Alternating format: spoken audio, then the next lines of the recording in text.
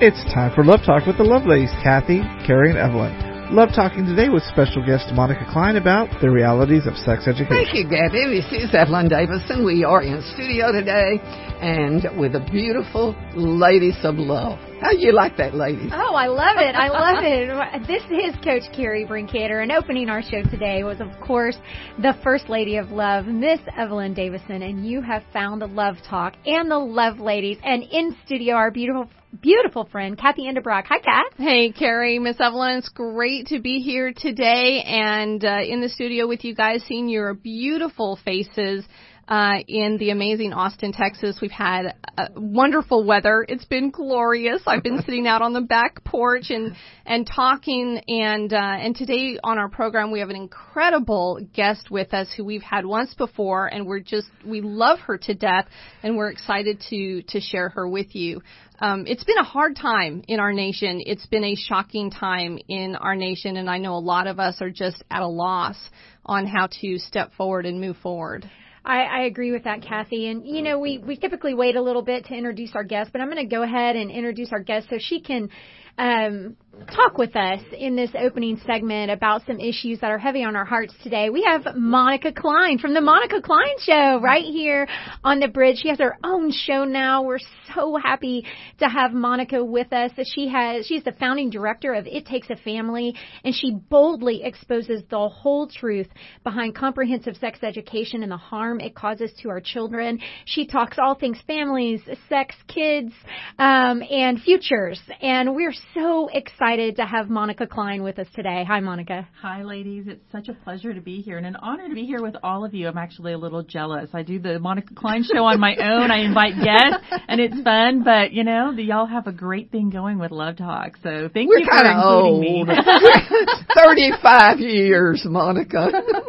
That's excellent. That is amazing. Well, you know, now listeners, if you're joining us with this morning, you probably have a cup of coffee in your hand, and if you're like me at 8 a.m. on a Saturday morning, you're kind of like one of those baby puppies trying to get your eyes open and looking at seeing that first light. Well, if you wait an hour after our show finishes at 9, if you tune in at 10 a.m. on Saturdays, you will get a Monica Klein exclusively, and she's going to help you equip your family. She's going to maybe open your eyes to some things that you need your eyes open to, and she's going to equip you with how to deal with them, how to have some really great conversations with your kids, with your spouse, with your partner, and just an invaluable show, and I'm so grateful that you've committed to being on the air. Oh, thank you. It's been a great journey, actually, learning how to be on the radio. So it's been fun. I've enjoyed it. Well, you're doing a great job, Monica, and we're happy that you're with us today. You know, as we came into studio, all of us, our hearts are just a little bit heavy. Well, I would say mine is very heavy about the goings on, what has been happening over the last week, 10 days in our nation. And my heart is sick as I think about my friends of color and how their lives have been turned upside down this week. I get so emotional because I think in my career as a college basketball coach, I've probably coached more women of color than I have women that are my own color. And I adore these women, and I cherish these women and their families. And I'm just sickened about what has happened over these past weeks. And, you know, really, has it been decades? Has it been centuries? Has it not just been these past weeks? Our calling as Christians is to follow God, period. And I read a post by a friend of mine, and I just grieved. And we're given so many freedoms in this country, and we are free to be angry. We are free to be angry. But you know what? In Ephesians 4, verse 25, it says, therefore, having put away all falsehood, let each one of you speak the truth with his neighbor. For we are members one of another. Be angry, yet do not sin. And I could go on and talk about the rest of those verses in Ephesians. That's Ephesians 4, starting at verse 25. It says, be angry, but do not sin. And I wonder where we've gone if we're letting our anger control every single one of our actions, if we're letting our anger just override every single emotion to where we're clouded by truth and peace and love and unity. And so I want us to really think about that critically as we look at these issues that are really close to our hearts. You know, I think the quote that comes to mind over and over again was from Martin Luther King Jr., and he said that darkness cannot, it is incapable. Darkness cannot cast out darkness. Only light can cast out darkness. And hatred cannot cast out hatred. Only love can cast out hatred. And, you know, I think when we're looking at our nation and we're looking at cities burning and we're dealing with this anger, and I think all of us, black, white, every color, every race in America was angry at what happened in Minneapolis to George Floyd. We could all see that there was a cop as a bad actor who was dehumanizing this man who had life and purpose and a future. And as we have continued to dehumanize life in this nation through abortion, through pornography, through viewing other people as less valuable or invaluable, we're destroying the fabric of what God has created within this nation. And so I think we all felt that anger, and we're all clamoring on how do you respond, what do you do, because we all felt kind of propelled to do something. But it just seems to me that, you know, when we are seeing all of these bad actors organizing within our cities to burn them down, when we see pallets of bricks dropped off in key locations of downtown cities, when we see people paid to come and agitate and destroy and hurt, I mean, we've seen other innocent people murdered because of this. We've seen other, innocent cops who are trying to keep the peace brutalized. We've seen a beautiful historical church in our nation's capital burned to the ground. And even George Floyd's own family is saying, stop this madness. This does not represent us anymore. You are not speaking for us anymore. And we have to decide, what future do we want for America? Do we want our cities burning to the ground, or do we want to be light, and do we want to be love? And we have to decide what we want to press into, because it will determine the future of this nation. Well, we've got two hard licks. We've got the physical germs that destroy life, and in this mindset that, it's I'm to be king, or I'm to be this, or I'm to be that. When you look at it from the perspective of a family, there are always those times in family life when you've got to stand up and say, this is wrong, or this is right. And I think that's so true, Monica, when we look at you and see the work that you're doing. With the unborn, we are in serious trouble in this nation, physically, mentally, and it's hard to describe the feeling that I've had this week with all the things that are going on.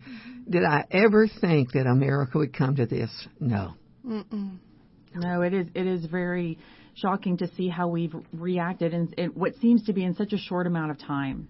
I think it's really obvious that there is a real division and a creation of those divisions. And it feels overwhelming, as I'm listening to y'all, I'm thinking, gosh, it feels so overwhelming. I know all of us feel overwhelmed. Like, how do we fix it? How does this happen? And then I thought, well, it takes one family at a time. Let's bring it down. Like, instead of thinking, okay, what can I do in my whole community? What can I do? The best thing you can do is properly respond within your own home. How do you talk about this with your own children? And yes, that what we're seeing is dehumanization. So we see this cop who dehumanized a man and killed him. And that's people around him dehumanized this man and didn't react to protect him. But then we see the dehumanization of the reaction. So we had anger, but we took that anger so far that I saw videos of people, a man in Dallas came out of his business to protect his business from being destroyed, and he was kicked and punched until he was motionless on the ground. And just left for dead. And left for dead. And that was dehumanization. And it just seems to be going, and it's beginning to spiral. And the people who left the pallets of bricks and who gave instructions on how to beat up people, it just, all of that is dehumanization. And there is a real enemy who is attacking family, attacking humanity, attacking the sanctity of life through this, through abortion, through sex education, through pornography. Anytime we allow ourselves to dehumanize another person, through whether that's emotion, because of our anger or whatever it may be, if you've gotten to the point where you are no longer seeing your fellow human being as a human being, and you yourself, and think about it, when you are beating another person, essentially you're dehumanizing yourself as well. Right. No human who believes in life and respect of life would do that to another person. And so so my call is for families is it's okay. Give those emotions. You're an advantage if you are a believer in Jesus Christ.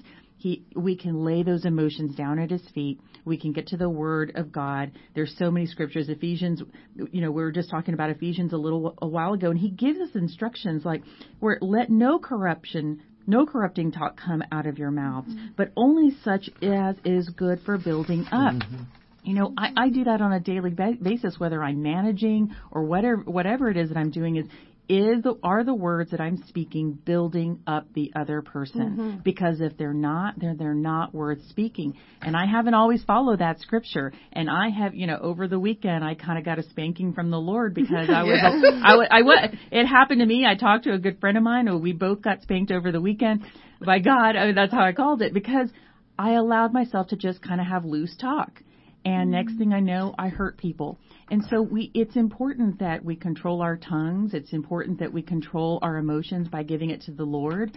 But yes, I think we need to really pull back and realize we cannot continue this cycle of dehumanization in our culture.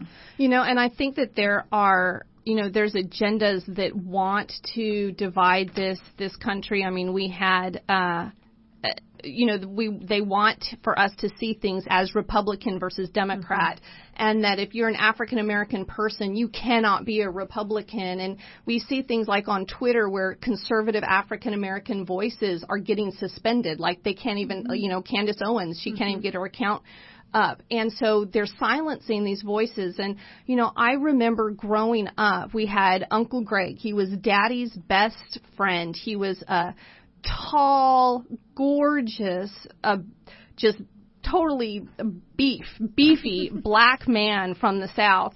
And his skin was not that really creamy black. It was like black. And he had the deepest, fullest laugh. We loved our Uncle Greg. And I remember he would take me ice skating, and he was a brilliant ice skater, and I just loved spending time with him. And I would be ice skating with my friends on this outdoor arena, and Uncle Greg would show up, and he'd come around, he'd grab my hand, and I'd get to go around the arena with him. And it just made me so proud because he was joyful and life-filled, and I never grew up with this white and black. It wasn't until I went to college that I discovered, that there's this intended separation or something that people want us to be divided, and I've always fought against that. So this is what I would say to friends. We get scared as Christians to talk to Muslims, and now people want us to be scared as whites to talk with blacks or people of color. What? That's ridiculous. And so, friends, how we move forward in this, we can't be scared to talk and reach out and establish relationships. Neither can we dehumanize life and value life as less than. Life is life, and it's God-given. No life is less than the life of another. Friends, we have an incredible show, too. We're going to kind of step aside from from the topic of skin color, we're going to step into valuing life, how not to dehumanize life, what the implications are for our family with abortion, with pornography, with valuing one another in the family unit. With Monica Klein. You're going to want to stay with us for this discussion, friends. We'll be right back with you on Love Talk right after this. And welcome back, friends, to Love Talk. This is Kathy Endebrock in studio today with Coach Carrie Brinkater and the First Lady of Love, Miss Evelyn Davison. Friends, happy Saturday morning to you. We're glad to be with you. We're so grateful that you're with us today on KTXW, The Bridge, Austin. Today's Christian Talk in Central Texas. We are building bridges of love and leadership, friends, and we need more bridges of love and leadership. Absolutely. And so, friends, we are going to just get right into this with Monica Klein. We so value her. She has an incredible background and perspective. And one of the things that we love about Monica is she is into reclaiming the family. She wants parents to reclaim parenthood, to become children's greatest advocates and educators.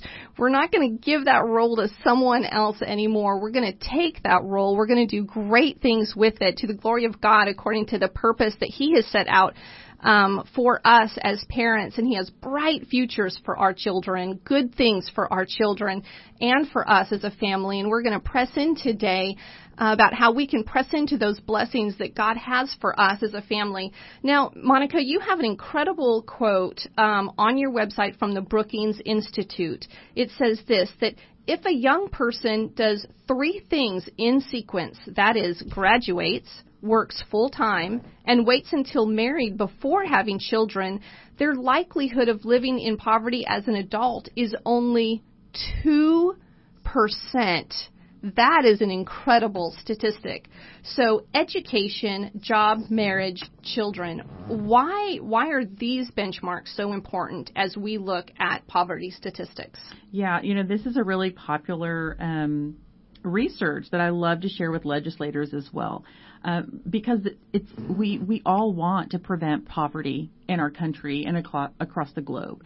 And here we see this study that was done cross-culturally. And so even a family who lived in poverty, yet their children followed the sequence, found themselves coming out of poverty. Wow. And so I use this because I do a lot of work with sex education. And so I really try to convince parents that comprehensive sex education, which encourages children to be sexually active at a young age, is harmful. And so I use this because really when we see that the sequence is that if we can get our children to just focus on, let's be honest, just being kids, focus on their schoolwork, focus on having relationships with their friends, having good, happy relationships with their kid, with other kids, and not being distracted by, it's natural that children at some point are going to become attracted to, thinking about dating and they get the butterflies in their stomach and all of those things. They have questions about their bodies. All of those things are natural. When my son came to me with all of those feelings and changes in his body, I said, well, this is great news because your body's working exactly how God intended it to be. Those things are happening because God meant for those things to happen at this stage of your life. And I let him know, I was like, listen, you're going to hear all kinds of things about dating and relationships and your body and sex out in the culture, but I want you to bring those home and talk to me about it so that I can guide you on the best way to go. I say, but hey, thumbs up, congratulations, your body is doing what it needs to do. Like that is totally normal. Yeah, you're totally normal. It's great. Where we, though, start to believe, the culture wants us to believe that just because our children are feeling those things, that, then they should be sexually active. Oh, you should just let them be sexually active. Well, they've got that feeling. They must be they need to get sexually active. They feel like doing it, so they just must do it. Our children are not animals. They're not like, I hate saying that in the sense that it sounds dehumanizing because it is to compare our children to have to act on the feelings that they're getting through puberty is as if you're comparing them to an animal or a dog that, that all of a sudden they're just going by instinct. Mm-hmm. And that's not humanity. We are not animals. We are the human race. And so, but a lot of deep comprehensive sex education wants our children and our culture to believe that our children should become sexually active at a young age. Now, going back to the study, when our children do that, they run the risk of disease. Mm-hmm. They run the risk of becoming depressed. Most kids who are sexually active report having higher incidence of depression and suicidal ideation. They're putting themselves at risk of becoming pregnant. They're either going to have the child or they're going to be convinced to then kill their child through abortion. When that happens, our children obviously are not having healthy relationships. They are not in a healthy place emotionally, spiritually, or physically. They're beginning to get distracted from their academics. Their relationships are suffering. That is just a formula for them not to be able to succeed as they need to at that age, which means that if they become pregnant as teenagers, their likelihood of graduating decreases, or they end up getting a GED, their likelihood of pursuing higher education decreases, all of which will lead to poverty. Now, are there stories of young teenage girls who had their child, had the support that they needed, graduated from high school, went to college, got their degrees? Absolutely, yes. And I applaud those young women, and I know a lot of those young women, and I think it's amazing.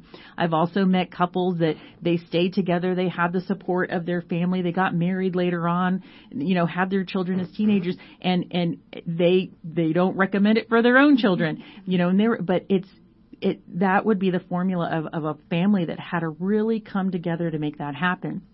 It doesn't, so I'm not saying that it can't happen, but for the majority of us, we want the best for our children. As my mother always taught me, she was a laborer. We grew up in poverty, and she would always say, I want better for you. Mm-hmm. I want you to do well in school and that's what a parent's job is. That's what she told me. Every parent wants their child to be better than they are, to accomplish more than them. In other words, we set the bar high for our kids. So setting the bar high for our children and I don't say just as Christians, it should be for all families, is to protect our children at a young age. And here we see a research showing that if we protect our children, allow them to be kids, support them in their academics, help them to graduate, instill in them that working full-time is normal. Mm-hmm. You need to work if you want to live and have a home and do all those things. And wait until you're married to have children, then those people succeed. That amazes me because comprehensive sex education, we were sold the lie that awareness is the way to go, that having them understand all of this is the way to go. And yet comprehensive sex education has now turned into a tool of grooming children for sexual behavior. Well, and that's these statistics on the Planned Parenthood website. It says that Texas has the third highest rate of teen pregnancy and the highest rate of repeat teen births in the United States. So let me address that, because this is what's really interesting. And I have a graph that demonstrates this. And this is all data that we got from Guttmacher, which is an arm of Planned Parenthood. So when you compare Texas, and again, a visual helps a lot, but we're on the radio. So if you compare Texas with New York, for example, New York has a very low teen birth rate. Okay, so when I say birth, it means most of their teens are not having babies. And so they're like, yeah, Texas is bad because we have such a high birth rate. Well, here's the difference. When you actually look at the numbers, you see that Texas has very few abortions in comparison to New York. Mm-hmm. When you look at the teen pregnancy rate, so when a teen finds out that she's pregnant, Texas and New York are very similar. Mm. The big difference comes where Texas is pro-life and our families have their children and they honor life. Mm-hmm. New York is destroying the life. Mm. They have a huge, and talking about race earlier, more black children, preborn children are killed than born in New York City. Mm. And the same statistic is in Chicago. I think Abby Johnson on her website, in talking about the dehumanization of life that has actually made all of these riots possible, in her words, she quoted 800 African American babies killed in one day in the United States. Oh, wow. That number I was like, that number cannot be right. And it is right. It is right. And so so when you hear that Texas has a big problem, Texas is not any different when it comes to the pregnancy rate compared to other states, but Texas is a pro-life state, which is something to celebrate. It means we value life here. All life, preborn life, the life of our elderly, the life of different cultures, different ethnicities. We value life in Texas. So why do we have a higher birth rate in Texas? Because we value life. Well, and something else that was shocking to me is these statistics about the comprehensive sex education. That 40% of teens ages 18 to 19 say that these federally funded contraceptive-based sex education programs made them feel pressured to have sex. And 32% of teens said that they felt more pressure to have sex from this type of sex education than they did from their partner. Right. And so Monica, you're so against this comprehensive sex education, and the statistics are mind-boggling to me. And I listened to some of your interviews and your speeches, and you're so eloquent. And the way that you describe this, you tell stories about girls who are shocked when you ask them the question, well, have you ever thought about not having sex? Yeah. And they go, oh, that's an option? Yeah. But I already started. Yeah. What we need to understand about comprehensive sex education and all the organizations that really have come together for this has been happening since the 40s. And I think, anyway, but yeah. So what it is that they believe in a counterfeit sexual freedom, a counterfeit sexual rights. And what they're teaching the children truly is you should and you have the right to be sexually active. And that's when they use the word sexual rights, which is counterfeit. This is the point I usually make. When we think about human rights, we think about an oppressor. There is an oppressor who's trying to take away our rights. And I ask the audience, and I'm asking it now, who in all the world would stand between a child having sex? And usually the answer is that it's the parent. It's the parent. It's the mother. It's the father who's going to say, I do not want my child having sex. Because that is a natural instinct to protect your child. It is a very good instinct to say, I don't want my child having sex. And it is very dangerous for them. CDC also calls it one of the highest risk behaviors for teens is being sexually active at a young age, at their age. And so what we see here is that comprehensive sex education is an advocate for childhood sex. And so they do groom children to have sex. They're not just talking about risk. They're actually encouraging sexual activity. And then they teach them how to eroticize the use of condoms, lubrication, how to talk to multiple partners about disease because they know they will get a disease. And what's interesting is that when I first started exposing this, people were like, I always had credibility because I used to be a comprehensive sex educator. But now, the truth is, comprehensive sex educators are so bold in saying these things. I have an app that I subscribe to, that teenagers subscribe to through a Planned Parenthood in California. And I get these messages of, woohoo, just really highly erotic messages encouraging teenage girls to be sexually active and to celebrate it. So they are not hiding what they're doing, but they're calling it right. And parents are being silent. And many parents are starting to believe, they're believing this counterfeit belief that they're going to be sexually active anyway. But the quote that you're talking about, Carrie, is that when I have actually talked to young men and young girls about this topic, they end up talking to me and asking me questions about one of the stories that you're referring to. A young girl actually asked me how to improve a sexual activity that she was involved in because she was having a negative reaction to it. So instead of thinking I should stop doing the thing that I don't like doing, she actually was asking me, how can I do it so it's better? And so I said, well, when you do this, it sounds like you don't like it. You know, you're getting this reaction. You don't like it. She's like, I don't like it, but teach me how to do it better. Maybe I'll start liking it. And that's when I asked her, have you ever considered just not doing it? Mm-hmm. And all of those kids for the next 20, 30 minutes, you know, the first response was, no one's ever told us that we don't have to be sexually active.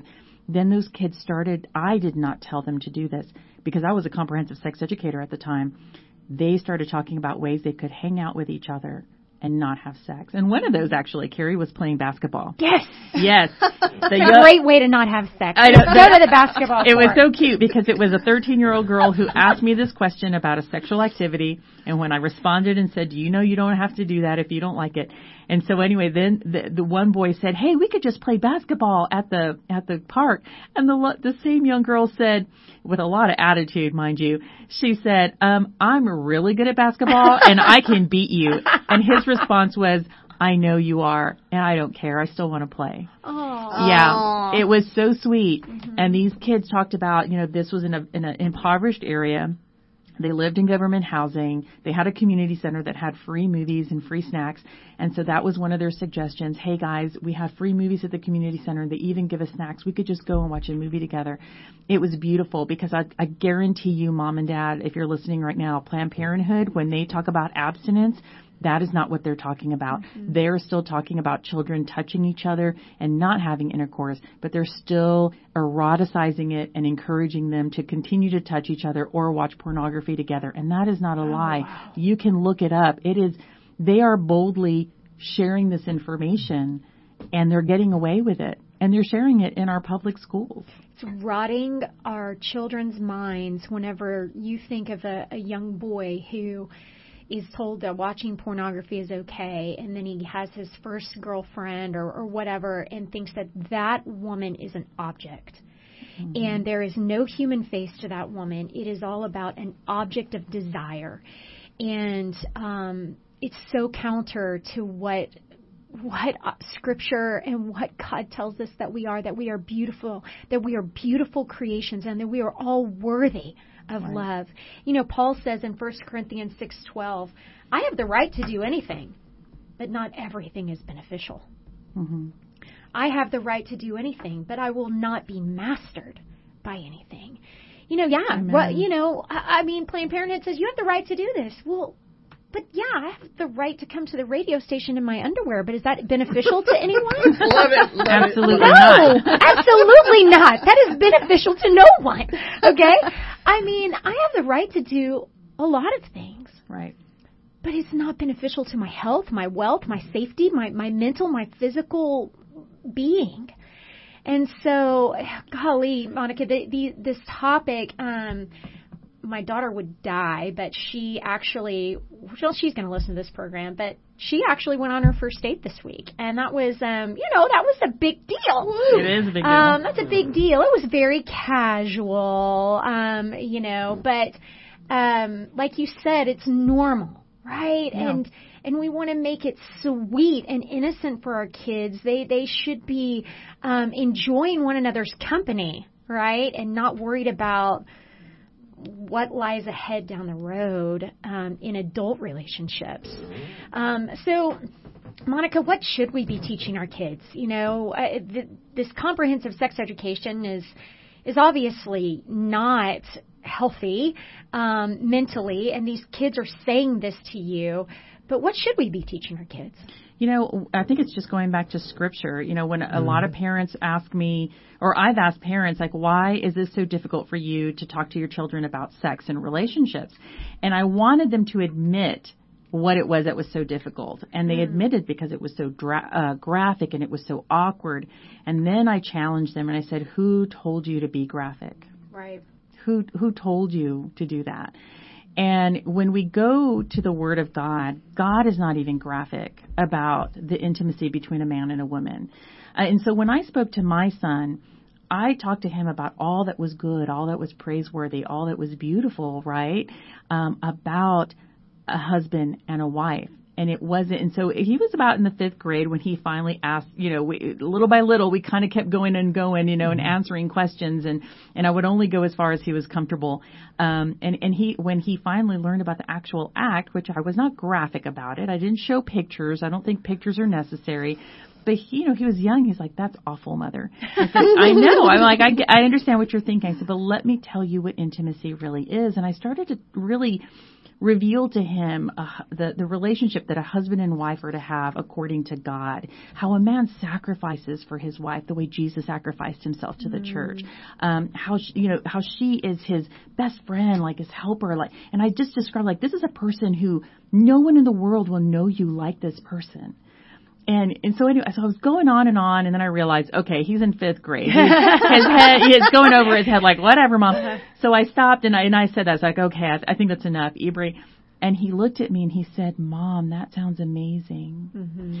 So we need to give our children something, not just something to look forward to, but the truth to look forward to. We need to be speaking what's beautiful into his life. When he went on his first date, I let him know, "You're going to enjoy this, but I want you to know that her mother and father just gave you permission to take someone, their daughter, whom they love, a treasure, whom only they have driven and protected her whole life. They're giving you permission to take her somewhere." Mm-hmm. That means you need to protect her. You are to protect her and keep her safe and honor her. And he loved that because he also saw his stepfather doing that for me. Mm-hmm. So he would open the door and he would get her favorite ice cream. He treated her with great respect. Mm-hmm. And those are the things that, men want that. Young men want that. And the same thing with our daughters is to give them those expectations. And if you're modeling that at home, then they understand what that should be like when they go out on a date.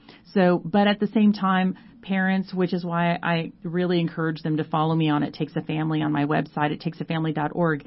You do need to know what the culture is saying and doing, because you need to give a proper response to your children about what is happening in the culture so that they have confidence that you are a leader and that you have answers and you can guide them to help them navigate this very confusing world. How can a parent, whether mother or father, really establish in young people the value and the purpose for intimacy? How do you explain that to a 12 or 13-year-old? For myself personally with my son, I was a single mom for 9 years. And I think a lot of it is just how I modeled it to him as well, the intimacy that we had. There was a lot of respect and honor between a mother and a son. And it was protection. And so then it's just really explaining that to your children as well and modeling it. It's so important. And modeling it. So you have to speak it and model it. Many people think it's just the modeling, but you have to speak it as well because there are other people speaking into your child's life. Could be the television show, so many different areas.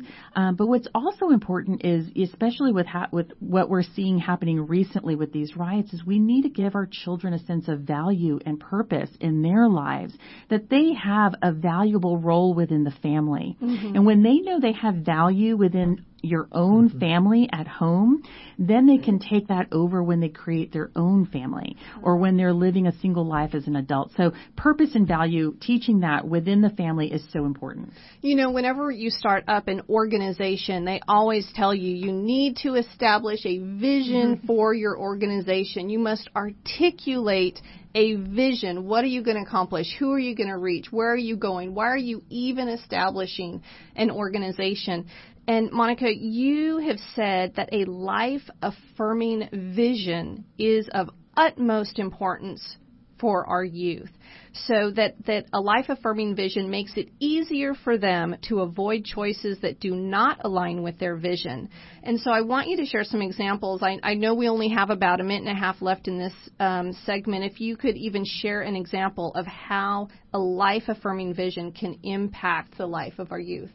I think it's when you are sharing the Word of God. And in our everyday life, things that I modeled with my son is the generosity that we share with other people, strangers, someone in our church, someone in our neighborhood. And then explain that to your child as well. I truly just follow what God has said, that we are to share the Word of God And those examples, as we're walking by the way, as we're sitting down and eating dinner, take every opportunity to be filling your child with life-affirming messages from God's Word and showing him or her those examples in everyday life. A life-affirming vision, that is something that we want for our children. A life that we want our children to value life, value all life, value their life, and have a vision for what their future partner is going to look like, their future marriage, their own children one day. Well, friends, we are going to take our break. We're going to hear from our amazing sponsors. We just love them so much. We love that they also help you right where you're at with your needs, whether it is landscaping and yard work, whether it's a place to live, or if you need some help with your automobile, friends, our sponsors are there for you. We're going to hear from them. Join us back in just a minute on Love Talk. Hello, friends, and welcome back to today's Christian Talk with the Love Ladies. I feel like we're racing through today. I wish we had another hour with Monica Klein, but we don't. So, Monica, we'll get right back into it. I love it. On your website, you have a lot of resources, and there's you giving speeches and doing interviews. And Kathy, one of those was about risky behaviors. Walk us through that. Okay, well, Monica, you yourself said, and the CDC has said, that one of the highest risk behaviors for teenagers is sexual activity. And you've made this point. You say, why is it that when it comes to sex, we want to continue to allow people to engage in these risky behaviors? Because we have other health models like smoking cessation, don't do drugs, that encourage kids to avoid risky behavior. But why would sex be any different? I mean, I don't get it. When I think about this model of anything goes with comprehensive sex education here in Austin, when I think of the types of things they're pushing in California with phone apps and just being so outrageously out there encouraging our youth to have erotic and intimate relationships, sometimes I feel so overwhelmed as a parent. The Planned Parenthood is too big. They're a multi-billion-dollar organization. They're already into all this comprehensive sex education in our schools. It's too much for me. I can't. That's too big of a giant for me to fight. How do you raise your children and fight the giant? Oh my goodness! You're right about the health approaches. There is a risk reduction health approach, and there is a risk avoidance health approach. And risk reduction is basically go ahead and engage in the risky behavior, and we'll just teach you how to reduce your risk for disease or unplanned pregnancy when it comes to sex, of course, which means using condoms, lubrication, getting tested, getting treated, and having an abortion. Or we can take a risk avoidance approach, which says, this is actually a high-risk activity for you at this age, not only physically but emotionally and spiritually, and could have long-term consequences like not finishing school or getting a higher education. So this is risky. How about we help you avoid having sex at this age, just for this age, not forever, just at this age when it's really dangerous for you, and help you to instead focus on your academics, forming healthy relationships, enjoying your childhood.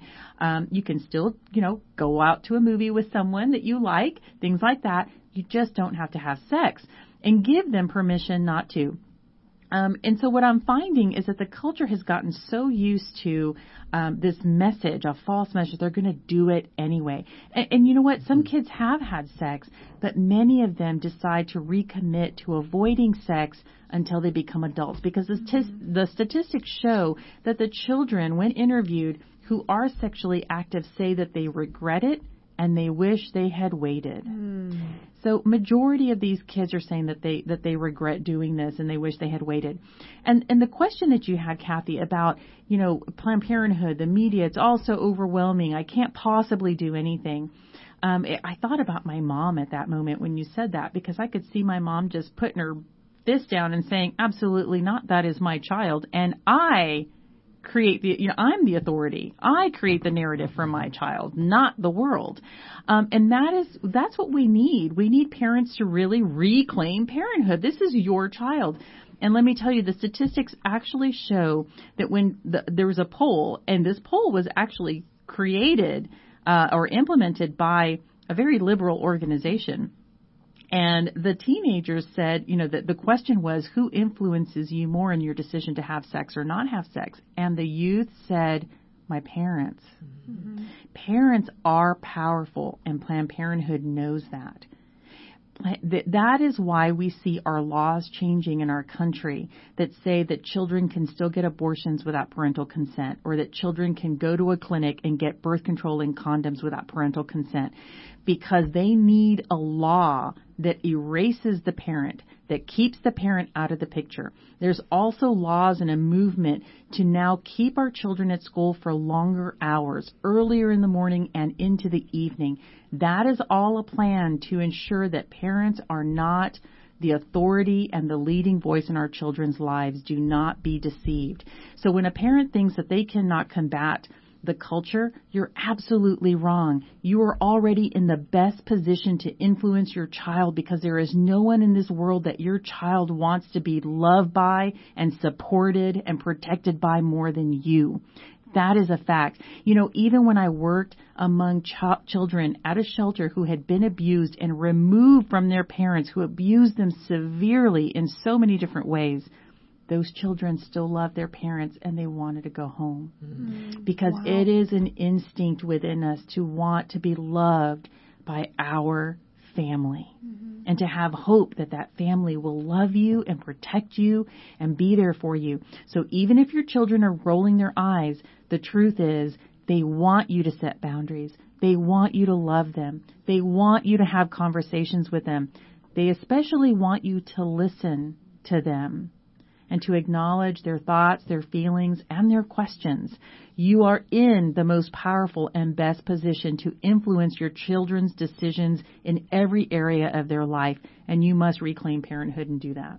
And it's not too late. It's never too late. It's never too late. I mean, you might be thinking to yourself, oh, crud, my kid's 16. They're a lost cause. No, they're not. Friends, this study that was done by a liberal organization says that 87% of teens said that it would be easier to delay sex and avoid pregnancy if they could have more open conversations about it with their parents.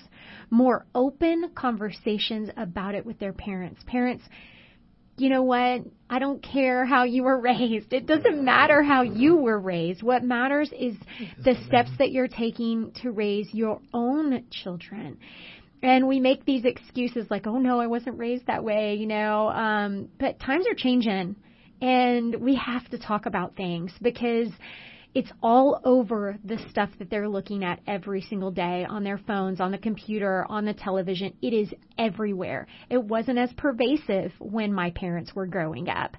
It wasn't even as pervasive when I was growing up. Now it is constantly in our faces. It is. Planned Parenthood is very aggressive. And so if your child is on any kind of social media, TikTok there's so many different ones, they get flashed advertisements on how you can have sex without your parents knowing, how you can access comprehensive sex education and getting appointments with a gynecologist and get birth control without your parents knowing. Literally lessons on how to do that, how to get an abortion without your parents knowing.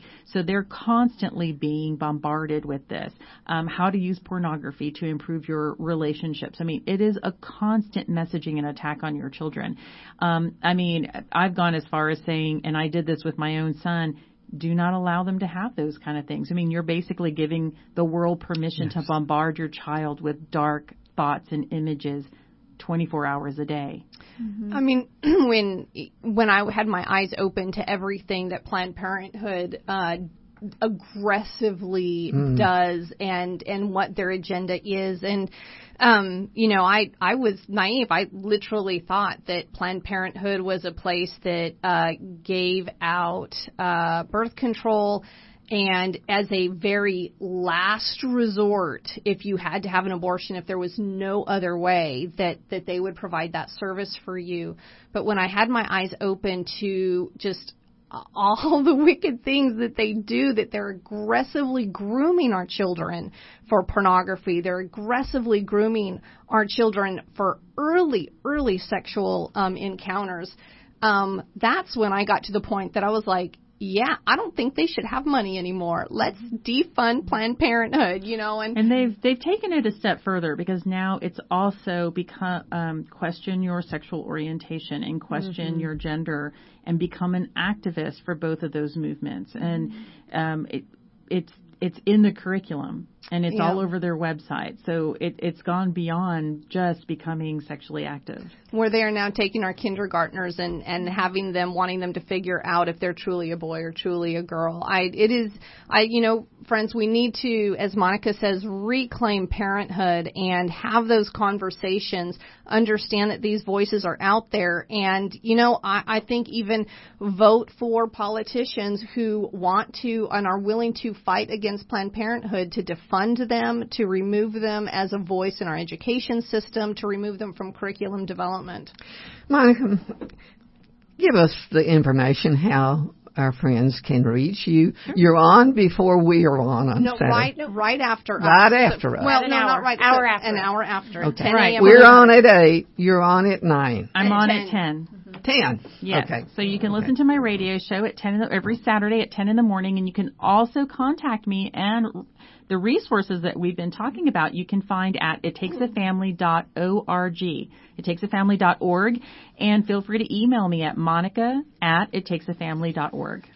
Thank you, Monica, so much for being with us. We adore you. Your work is so very, very important. Thank you for being a voice for those that might be scared, for those that might not know how to have a voice when it comes to these very important issues with our families. Reclaim parenthood. You know what, friends? Let's say that this has made you nervous, this conversation. There's hope. There's healing. And there's a healthy life waiting for you, waiting for your children, waiting for your family. I pray that you would know that Jesus loves you. Friends, we are all sinners. Every single one of us have made mistakes. But this book that he gave us called the Bible, it is his word, and he became flesh, and he dwelt among us so that we could have answers on a path to living a life that is healthy and wholly full through Jesus Christ. You can contact us, friends, on the Love Line at 512-249-6535. You can find us on lovetalknetwork.com. For my beautiful colleagues, Miss Evelyn Davis and Kathy Enderbrock, and for Monica Klein, I'm Coach Carrie Brinkater, and we'll see you next time right here on Love Talk.